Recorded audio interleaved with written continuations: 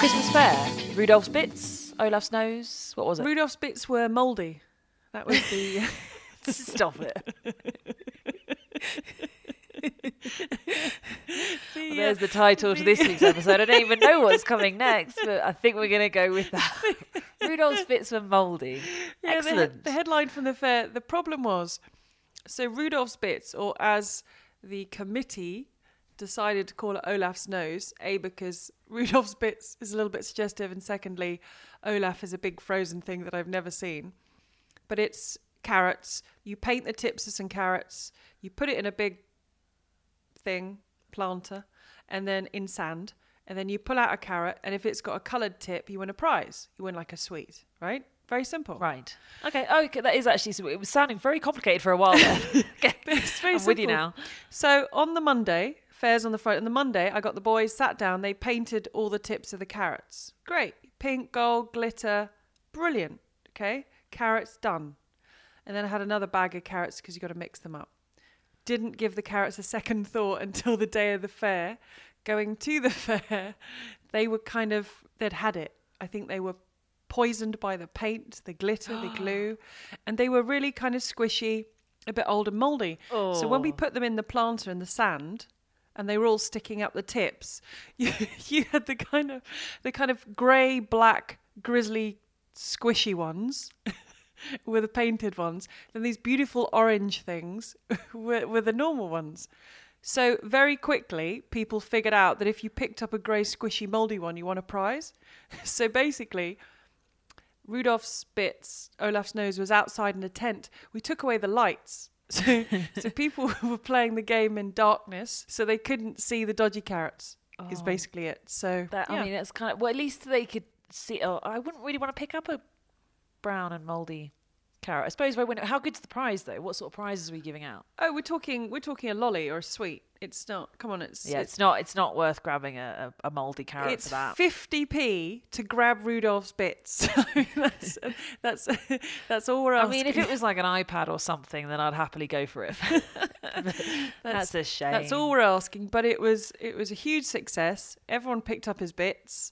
A lot of people, including my boys, wanted to have a go. They were the only ones that didn't figure out that the mouldy carrots were the painted ones. And I was like, oh, no. I was whispering, pick up that one, that sort of grey one. Go on. And they're like, no, Mummy, I like this orange one. I'm like, no.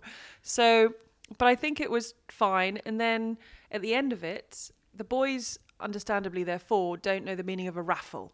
Sure. They just, when you buy a ticket, you win a prize. But raffle, obviously, that's not how it works, right? So we bought some raffle tickets. They looked at the prizes. They decided on the one they wanted to win. Kept explaining it's not how it works. Didn't go in. I was worried that, things might take a turn for the worse should they not win. Then I won. Not that hamper, but I won a hamper. Oh, did you win your hamper? I did. I think I'll take this one. All of my stuff back. Can you imagine that? You'd make a hamper with all the stuff from around your house, put it all together. That's lovely. That's and then you look at everybody else's hampers and they're rubbish, and you think, hang on a minute, I've pulled my weight with my hamper. And then if you win the hamper, you can have it back. Didn't necessarily want my bits back. Mine had been spread out, but luckily I did win a hamper for children. Oh, okay. Well, that's for the boys. So it wasn't the one they wanted, but I said, look what Mummy won. And everyone was very happy. And it was a very happy end to a lovely evening. This sounds like a blast. No, it was good. A lot of money was raised. That's the main thing about the school fair. The committee does an amazing job. And lots of mulled wine was drunk. Cakes were eaten. Prizes were won. Children were high on sugar. Oh, but the funny thing was, and then I'll stop talking about the fair, is we went to Santa's grotto. And I've got to say, amazing Santa. Whoever it was, I mean, obviously it was Santa, but amazing. Like proper Father Christmas, right? Nice. So the kids sit in a circle and he goes around, what's your name? And they all say their names. Da, da, da. And then he said to this kid, so what do you want for Christmas? And he went, you should know. To which point Father Christmas went, sorry? He said, well, if you're Father Christmas, you should know what I want for Christmas. Oh, he's savvy. And there was like this really awkward silence in the room when Father Christmas was like, well, I just don't know what to say. And the boy's mother looked a little bit embarrassed. And the boy was like, well, come on then, tell me what I want. And it was a strange moment until another child just, Poor Father Christmas. well, another child just leapt in and said, I want a camera. And then it was all fine. But it's that kind of like, you should know, which is a fair enough question, because we spend the whole time saying, write a letter to Santa, whatever, post it, and he'll bring you presents. So you can't blame the boy for kind of doing what we sort of tell them, really. But yeah. Yeah, and he hasn't even read it. Exactly. Well, he's poor little fella. He left with a book. Wasn't what he wanted, but he never actually said what he wanted. So, no, so school fair was good. First of many, it was a lot of fun. And you don't have a cocktail. Are you still on your honeymoon? Yeah, still going. That's crazy. What? It's been 2 weeks. What's wrong with that? That is not excessive. Don't know. It feels a long time.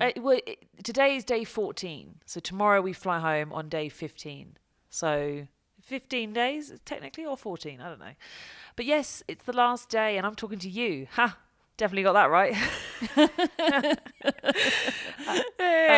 That's how much you mean to me. It's been 2 weeks. It's been amazing. It's been epic. Complete adventure. So cool. We've walked so far. We were adding up the kilometres that we had done.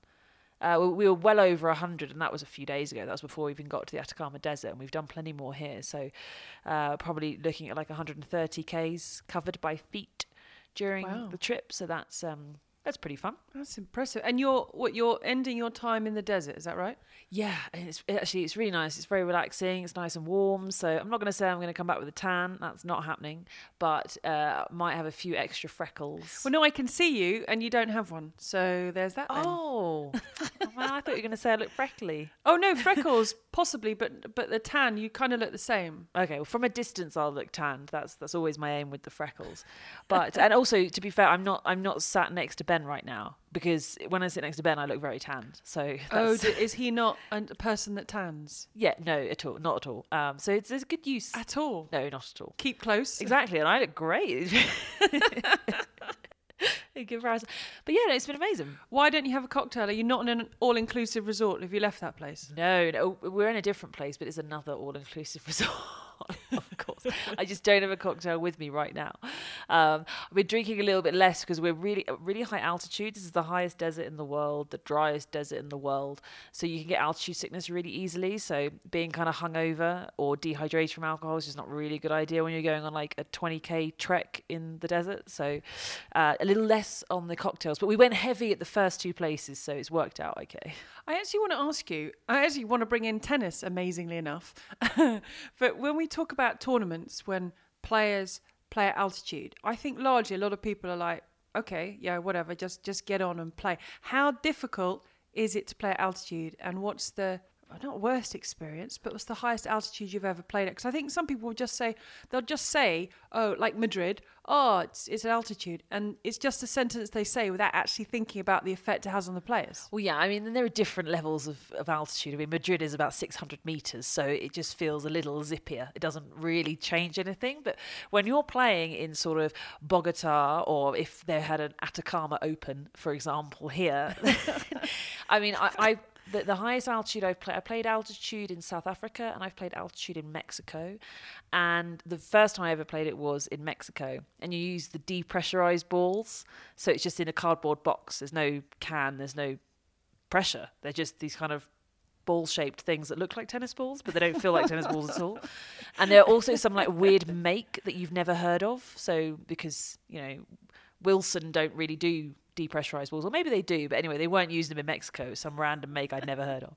And everybody says like, oh yeah, the ball flies and all this sort of stuff. And I thought, okay, great, that's going to suit me a little bit. And you feel like, oh, it's going to be a bit zippy, when there are warm conditions, or if you're in Melbourne, it's warm and it's dry.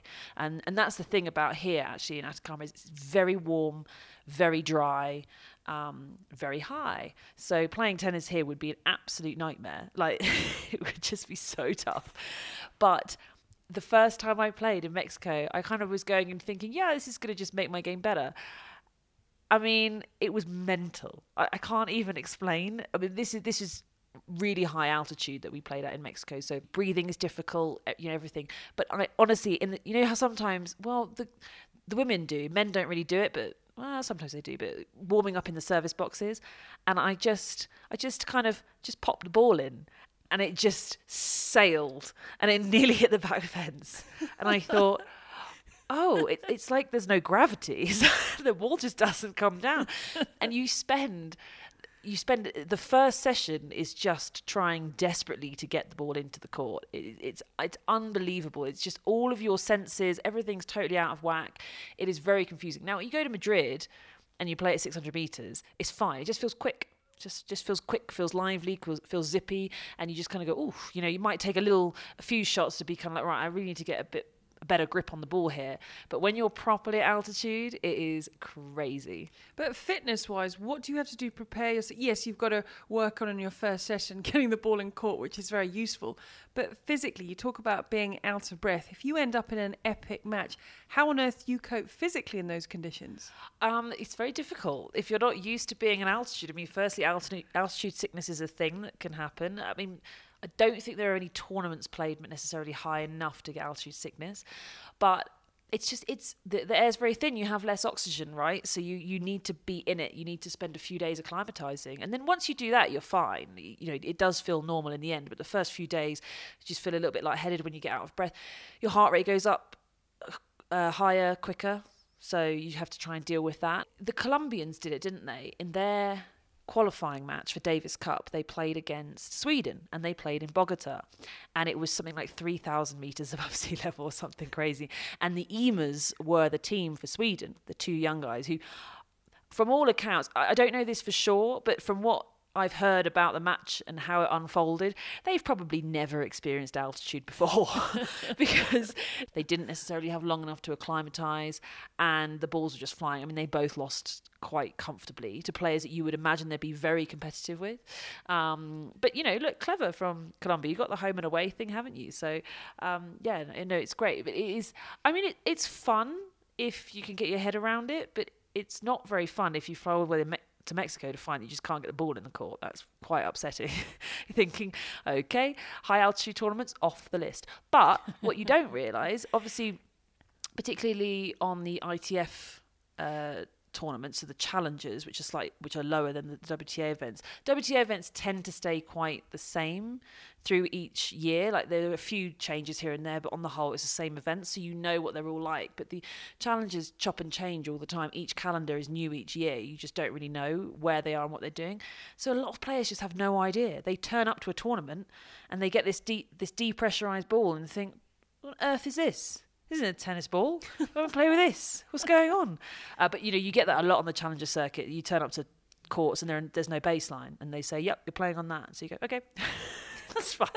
There's a lot you have to cope with when it comes to the challengers. Some amazing stories. But, yeah, but plenty of people will look at the fact sheet. It doesn't say it's at altitude or anything. There's nothing to say this much above sea level or anything like that. Players will just turn up, get to site and go, why can't I get the ball in?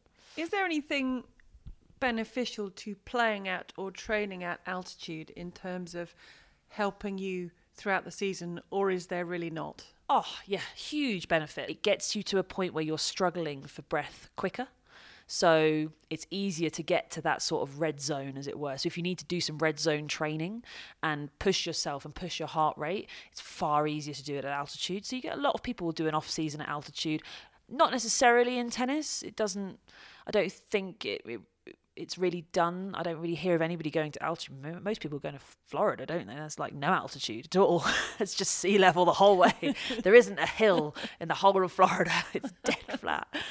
But in a lot of sports, a lot of kind of running and endurance sports, they do a lot of mountain sort of training to help give themselves a boost. But I know that tennis players use it a lot for training recovery. So when I was training at NTC, we had a chamber.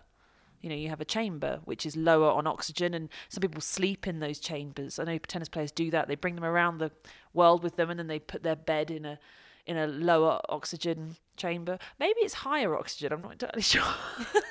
They sleep in some sort of oxygen chamber. I don't know whether it's less or more, but it helps. Here we go with the loose facts. Well, I've never done it, so I don't know I really shouldn't talk about other people. Hang on, you've never been in one of these chambers, although there were chambers at the NTC? No, I have trained in a low oxygen chamber. So you take the oxygen down and then you train in it. So it's like doing high altitude training. You reduce the oxygen, you make it more difficult to breathe, more difficult for your body to cope in the environment. You jump on the treadmill, you hate every second of life and think, why on earth am I a tennis player? And all I'm thinking about is retiring.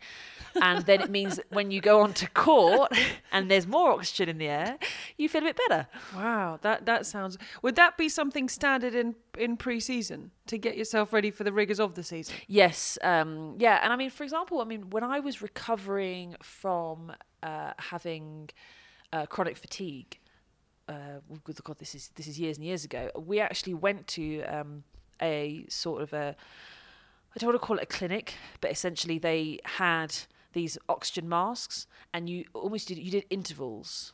Well, they weren't oxygen masks. They were masks with a lack of oxygen in them. So they could control how much oxygen you were breathing in the mask. And you had to do sort of 5 minutes on, 3 minutes off. And because I couldn't do any running, so I couldn't do any training, because with chronic fatigue, you just have to wait. You just have to kind of eat a lot, sleep a lot, and try and wait. That was the first sort of training, I guess, that I did, was go and sit with a lack of oxygen mask. And almost, because it raises your heart rate, because you have to pump the blood quicker to get the oxygen around, because there's not as much of it. I'm sure there are going to be plenty of scientists going, what on earth is she talking about? That's not what happened. And I'm just nodding. All I can tell you is that's what they told me. So I went, okay, thumbs up, here we go. So that was the first sort of step of training. And then it was kind of going for walks, and then you build up from there. Very tedious, but it was very helpful at the beginning. Can I just say I'm your best audience ever, because I just nod? I know, exactly. This is why I'm allowed to say anything I want. This is terrible. Whether it's because sometimes I'm not listening, or I generally don't know if you're speaking the truth. When you told me about those junior matches when someone won a set 6-love, and the person who lost the set goes up and changes the scoreboard, so they've won the set 6-love. I mean, that's something that stayed with me since you told me, because I cannot believe something like that is possible. And you could have just made that up, and I was just nodding along in agreement. No, I've seen that. Maybe not 6-love, but I've seen like a 6-2 set be put the other way, and then players having to start the whole match again. So. That's as bad. 6-love, 6-2. I mean, it's just as bad. Yeah, it's pretty bad. I can tell you that I never did it, and I actually was never on the receiving end of it. Although I always feared I would be, because there's just nothing you can do about it. Like, there's nothing you can do about it. But I saw it happen to a lot of my friends. How is there nothing you can do about it? Because there's nothing you can do. There's no official. It's your word against theirs. So you start again. But you just go back and turn it round again, and you just keep doing and then the official gets called to court. So we wait for the umpire. The umpire comes on, and they say, "Sorry, I wasn't watching because I've got 3 courts to watch at the same time. I didn't know what the score was." So we'll just it's either you go from the score you last agree, so that might be like 1-1, or you just start again. Normally it's the score you last agree, but if you can't agree on a score, then you just start again.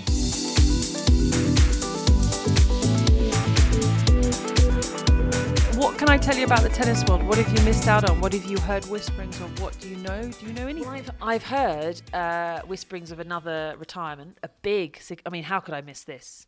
This is a big retirement, a significant retirement. Former world number 1 Grand Slam champ in Caroline Wozniacki, calling it a day, almost. Just wants to squeeze out one more major. I'm not sure if she can win it. Maybe she can. But she wants to finish the end of Australian Open.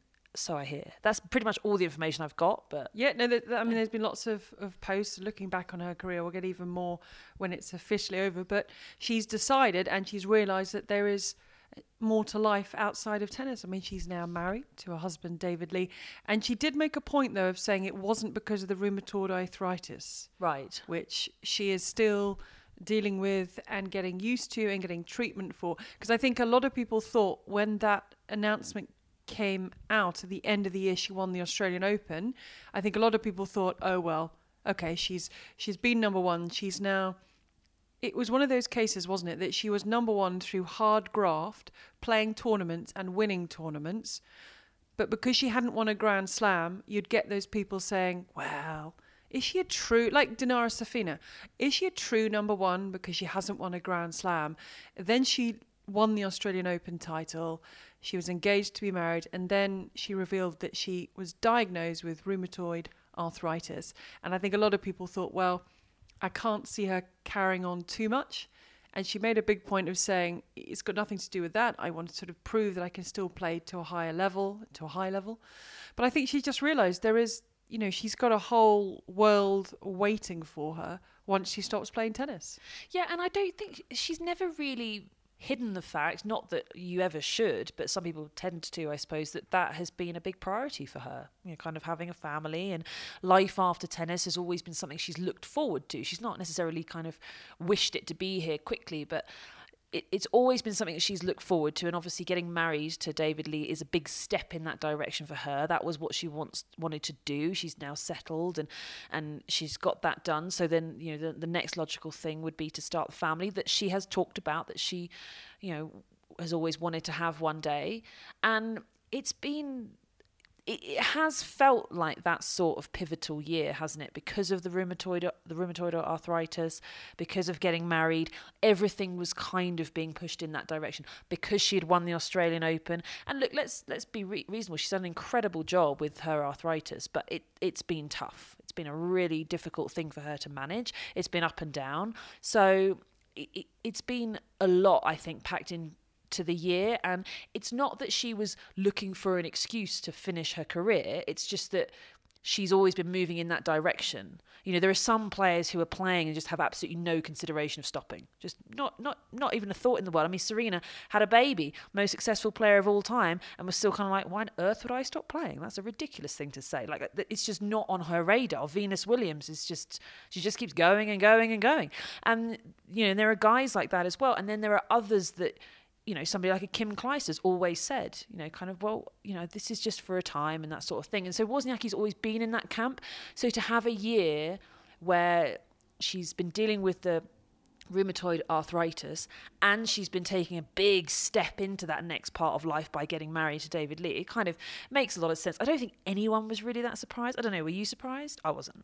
Not really. And especially when on social media she's doing so many other things and she's got so many other interests, and her profile is such that she can do whatever she wants to do now.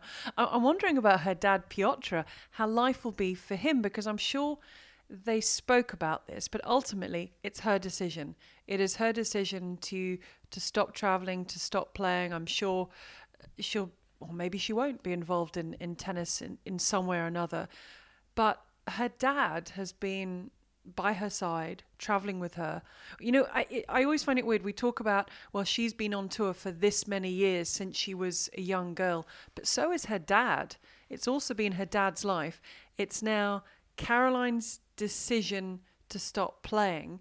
And you kind of wonder with her dad, is it one of relief of, I can be normal and go back to my family and my wife and be based, or will it hit him quite hard because it wasn't essentially his decision?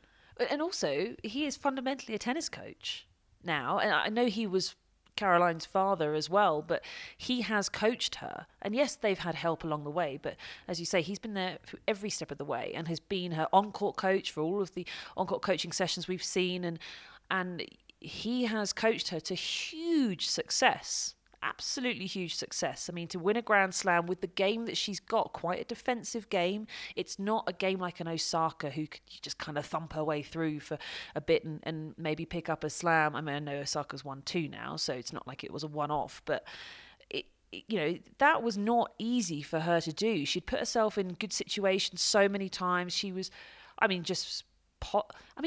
could you say that possibly she was the most consistent player for the past decade? Probably. Like, she's got to be up there. Okay, the most consistent at winning slams is, of course, Serena. But in terms of just week in, week out, being a WTA player, doing your job, putting on a show, travelling around the world, I mean, she's barely been injured. I mean, she had that ankle thing, which was a bit of a big deal. But anyway, back to Piotr, like you were saying, it will be interesting, won't it? Because if he wants to continue to be a tennis coach, because he's got life after Caroline's career now as well to consider, will he be able to coach somebody else, or was the father-daughter relationship so unique? Because I imagine as a coach you can speak to your daughter a little differently to how you can speak to just a player that you've been working with for 3 months or 6 months or whatever. So it'd be interesting to see what he does, whether he coaches or whether he just goes, no, do you know what? That was just for Caroline. I just did it all for her, and that was it. And then he can put his feet up. It doesn't seem like the feet up sort? I think it's going to be really interesting because I think when you've had a career like that and you have a team around you, we always focus on the player who it was my decision to retire or injury forced me to retire. But what about those people around you? It's been their life as well, and they've made sacrifices and they've lost out on things along the way and they've gained things along the way. But you kind of sometimes forget about that team that follows you dutifully around the world and is at your every whim, your every beck and call, they are there. I just think it's quite interesting because it's you're a business, you're an empire in her. You know, there's agents and PR people, and some people have hitting partners who they travel the world with. So it's interesting when something like that comes to an end. There are a lot of people who go along with it, and I don't know, maybe they go on to other players, maybe they leave tennis completely, or maybe in her dad's case he thinks, oh, I'm just going to take it easy. But it's I think it will be emotional in Australia. I hope the draw is kind. I know she's back in pre-season, seems to be doing everything as if she were about to start a full season. So it's not as though she's just sort of out there partying and she's going to roll up at the Australian Open. But yeah, I hope the draw's kind and it will be interesting.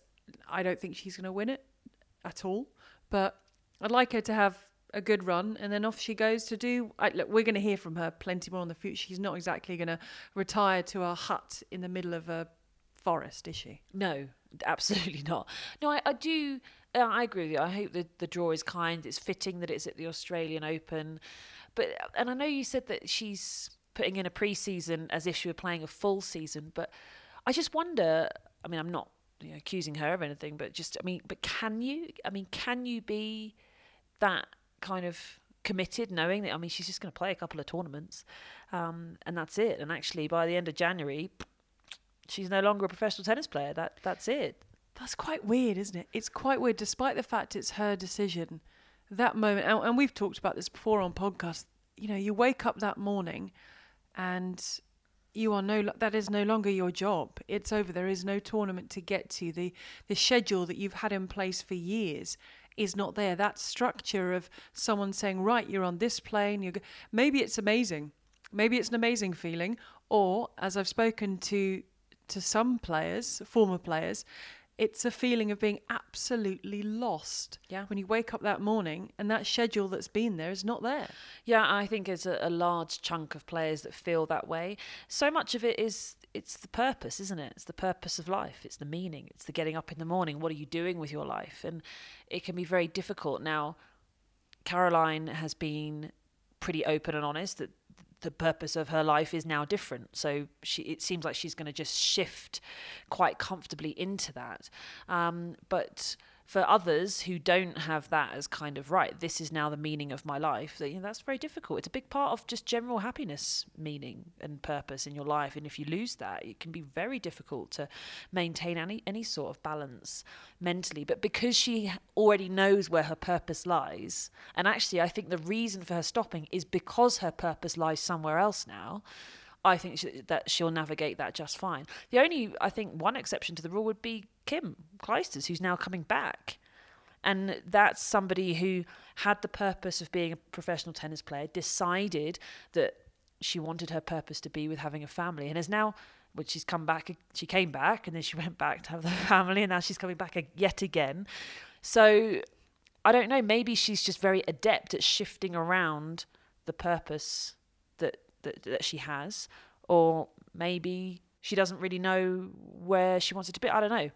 But it's a very difficult thing to do, and I agree with you that a number of players, when they finish playing, just have no idea. I mean, I was the same. Just no idea what you're doing. Not to say that she's underappreciated now, but do you think that Caroline Wozniacki is going to be a player, not a person, but as a player, someone we're going to appreciate more once she stops playing tennis? I think so. I think we will, because look, I think some of her matches have been absolutely fantastic, and I know that people kind of will rag on the defensive players, the counter-punching players a little bit because they like the power play, but ultimately the most exciting tennis comes from when you get the counterpuncher, the real athlete, the Wozniacki, the Halep, the Svitolina against the power player of the Serena. I mean, we think about the Wimbledon final this year between Serena and Halep. You know, that I think is where you get the best tennis. And then actually the next level down would be two counterpunchers against each other, and probably the worst tennis is two big hitters just slogging the ball around, which, you know, and that's just the way matchups work, isn't it? You can't really control that. But she's been responsible for a huge amount of epic matches. She broke through at such a young age. I mean, I'm 1 year older than her, so I remember her well in the juniors. She was world number one in juniors. She was always going to be great. I mean, it was a phenomenally strong year. I remember that one Wimbledon we had. It was, you had Wozniacki, you had Radwanska, Cornet, Pashek, and remember Cornet and Pashek both broke the top 100 at 16 as well. You have Pavlyuchenkova, who was world number one at 14. I mean, it was an insanely strong group, and I'm forgetting an awful Rybarikova as well. I mean, there are so many more. The 89s and 90s were exceptional as players, particularly the 90s. And she was part of that bunch, and she was pushing, they were all pushing each other. She was pushing everybody forward. And look, the names I just listed, who got to number one in the world? Wozniacki. Who won a Grand Slam? Wozniacki. You know, she was number one for over 70 weeks. That's crazy. That's one of the longest number ones, you know, ever, really. So I think she will be more appreciated as time goes on. I mean, I personally have always appreciated her. I've always enjoyed doing her matches. I've really respected how she's improved. And it's very difficult when you're in those big moments and she doesn't have a big weapon. You get to that crunch point and you just think, okay, I'd just like to hit a forehand winner now, and she just can't. That's really tough. Yeah. It's a tough thing to try and deal with, but she's a phenomenal athlete, and I think she's brought a lot to the sport, you know, for sure. Did you ever face her? Oh, have you looked this up now? Because I don't know. No, I haven't. I don't think I did. No, I didn't play against Wozniacki. Played at quite a few tournaments with her, so I remember her as a junior strongly. But no, I didn't ever play against her. But she was, she was just exceptional. But she really was part of that mentality of thinking, which was just hours. It was quantity. So her and her dad, from a very young age, it was just out on court, all hours of the day, thousands and thousands of balls being struck, just play every single week of the year, every match you possibly can. And believe it or not, when she got to being a professional tennis player, she actually toned it down in terms of how much she played. I wouldn't go as far to say she almost burnt out, but she had to adapt when she got to being a professional. She had to recognise that actually, okay, I need to steady the ship here. It's been go, go, go. Just need to balance things out. I need to try and find a way to make this sustainable. And to her credit, her and her dad found a way to make that happen. And they did a phenomenal job. I think it's been a brilliant career. And I hope she goes out with a bang, chasing down some wide balls as normal, probably coming back from like match points down.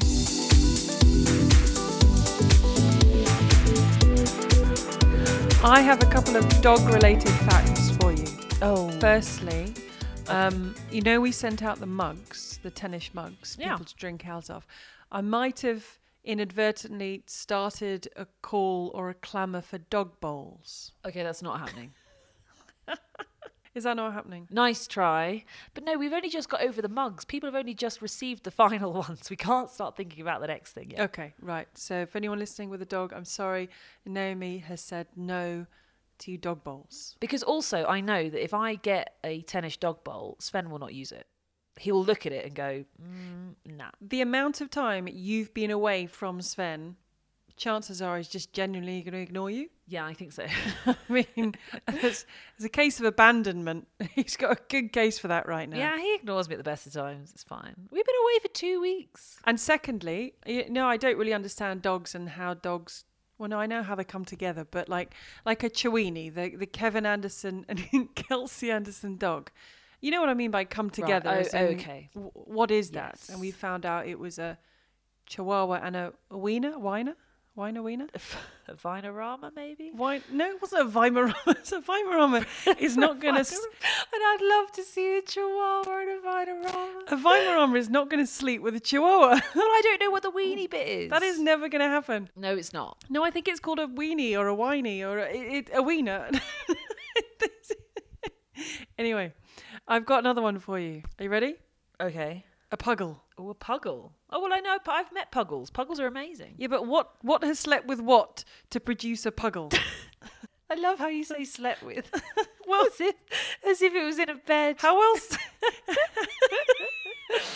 Oh, you have such a romantic idea. I love how the animal world works. You need to watch Attenborough, okay? It doesn't work like that. I like to think we're a family-friendly podcast. Okay, so what had its way with what? It's a pug and a beagle. Okay, you see, It's a puggle. To me, a pug getting together with a beagle is weird, if not wrong. Is it not? Oh, I don't know. Can you imagine, not in bed together, obviously, but can you imagine a pug and a beagle getting friendly? There's all different sorts of rules and regulations about crossbreeds. And I think they're broken quite frequently. I'm not sure whether the puggle was breaking the rules, but I think there are certain things that ethically shouldn't be done. But I think puggles are quite legitimate, to be honest. Really? A pug and a beagle? Well, all I know is that there are a long list of dog breeds that I should have got instead of getting Sven, and you can whack puggle on there as well, because it's basically any Sven, other if you're breed. listening, which she won't be, she doesn't mean it. Oh, she's I coming do. home and she misses you.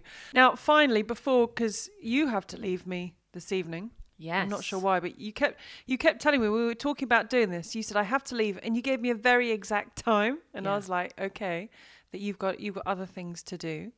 But finally, I watched the Elena Baltacha documentary. Oh, you did? Oh, brilliant. How did you find it? Amazing, very moving. So much stuff I didn't know about her in terms of the struggles she went through and how she basically didn't tell anyone she was struggling and just kept on going. And incredible. It was very emotional at times. I watched it on my own. I felt it's one of those things, just banned everyone from the room, settle down to watch it. And it was incredible. I'd recommend anyone watch it. I loved your 2 or 3 little pieces. I love that. I like your stripy jumper. It's very nice. But no, I still haven't seen the Andy Murray resurfacing. And interestingly, a few more people on Twitter are saying, oh, there was so much hype. Does it live up to its hype? But I haven't seen it yet. Oh, I hate it when that happens. Okay, I need to lower my expectations now then. So well, that's what I need to take a step back before I watched it. But the Baltacha, which I didn't know a lot about the documentary. I knew about her, but I didn't know about what was in the documentary, apart from you being in it before I watched it. And hearing from her dad and her brother and her husband and all her friends. And it was amazing. And a good friend of ours, Eleanor Preston. So yeah, I would recommend everybody watch it. And I should just say that I am like the least important bit in it. It's not it's not about me in any way. It's definitely about Elena, about her life. But no, I learnt loads from it as well. I mean, what was quite interesting is they had people from different parts of her life. So they had sort of Anne Kjothvong, who was her peer, as it were, in the tennis world. I really wasn't a peer. She was more of my mentor, so because she was much older than me, and it's not like I ever beat her. So, it was a totally different relationship. So I saw a different Bal to what Anne did and what everybody else did. So I reckon that everybody involved in the documentary, including her husband Nino, probably her brother as well, when they watch the documentary, will learn something new about her, which I think is amazing, because I learnt loads. I'm sure Anne did and whatever. It just is an example. The things that I said, I've never said that. I've never really spoken about it to many people. So there's no way that they would know those things. And I didn't know some of the things that Anne said, and that shed a complete different light on their relationship. So yeah, cool. We're in agreement then. Definitely go and see it. Yeah, no, it's on the iPlayer, BBC iPlayer. There'll be other places, but you can definitely find it on the iPlayer. So then that was amazing. And I know you have to go, but I'm just going to leave you with. I mean, I'm actually going to hang up. But I'm just going to leave you with. I have found the perfect Christmas present for you, and I cannot wait for you to receive your Christmas present. I'm going to go all out on yours then. Well, maybe wait till you see mine. We have like some sort of budget in mind, I think. Just wait till you see it. Okay, and I don't know why you have to leave, but I know you have to leave. And, safe flight home tomorrow. Okay, thanks. I'm hanging up. Bye. Bye.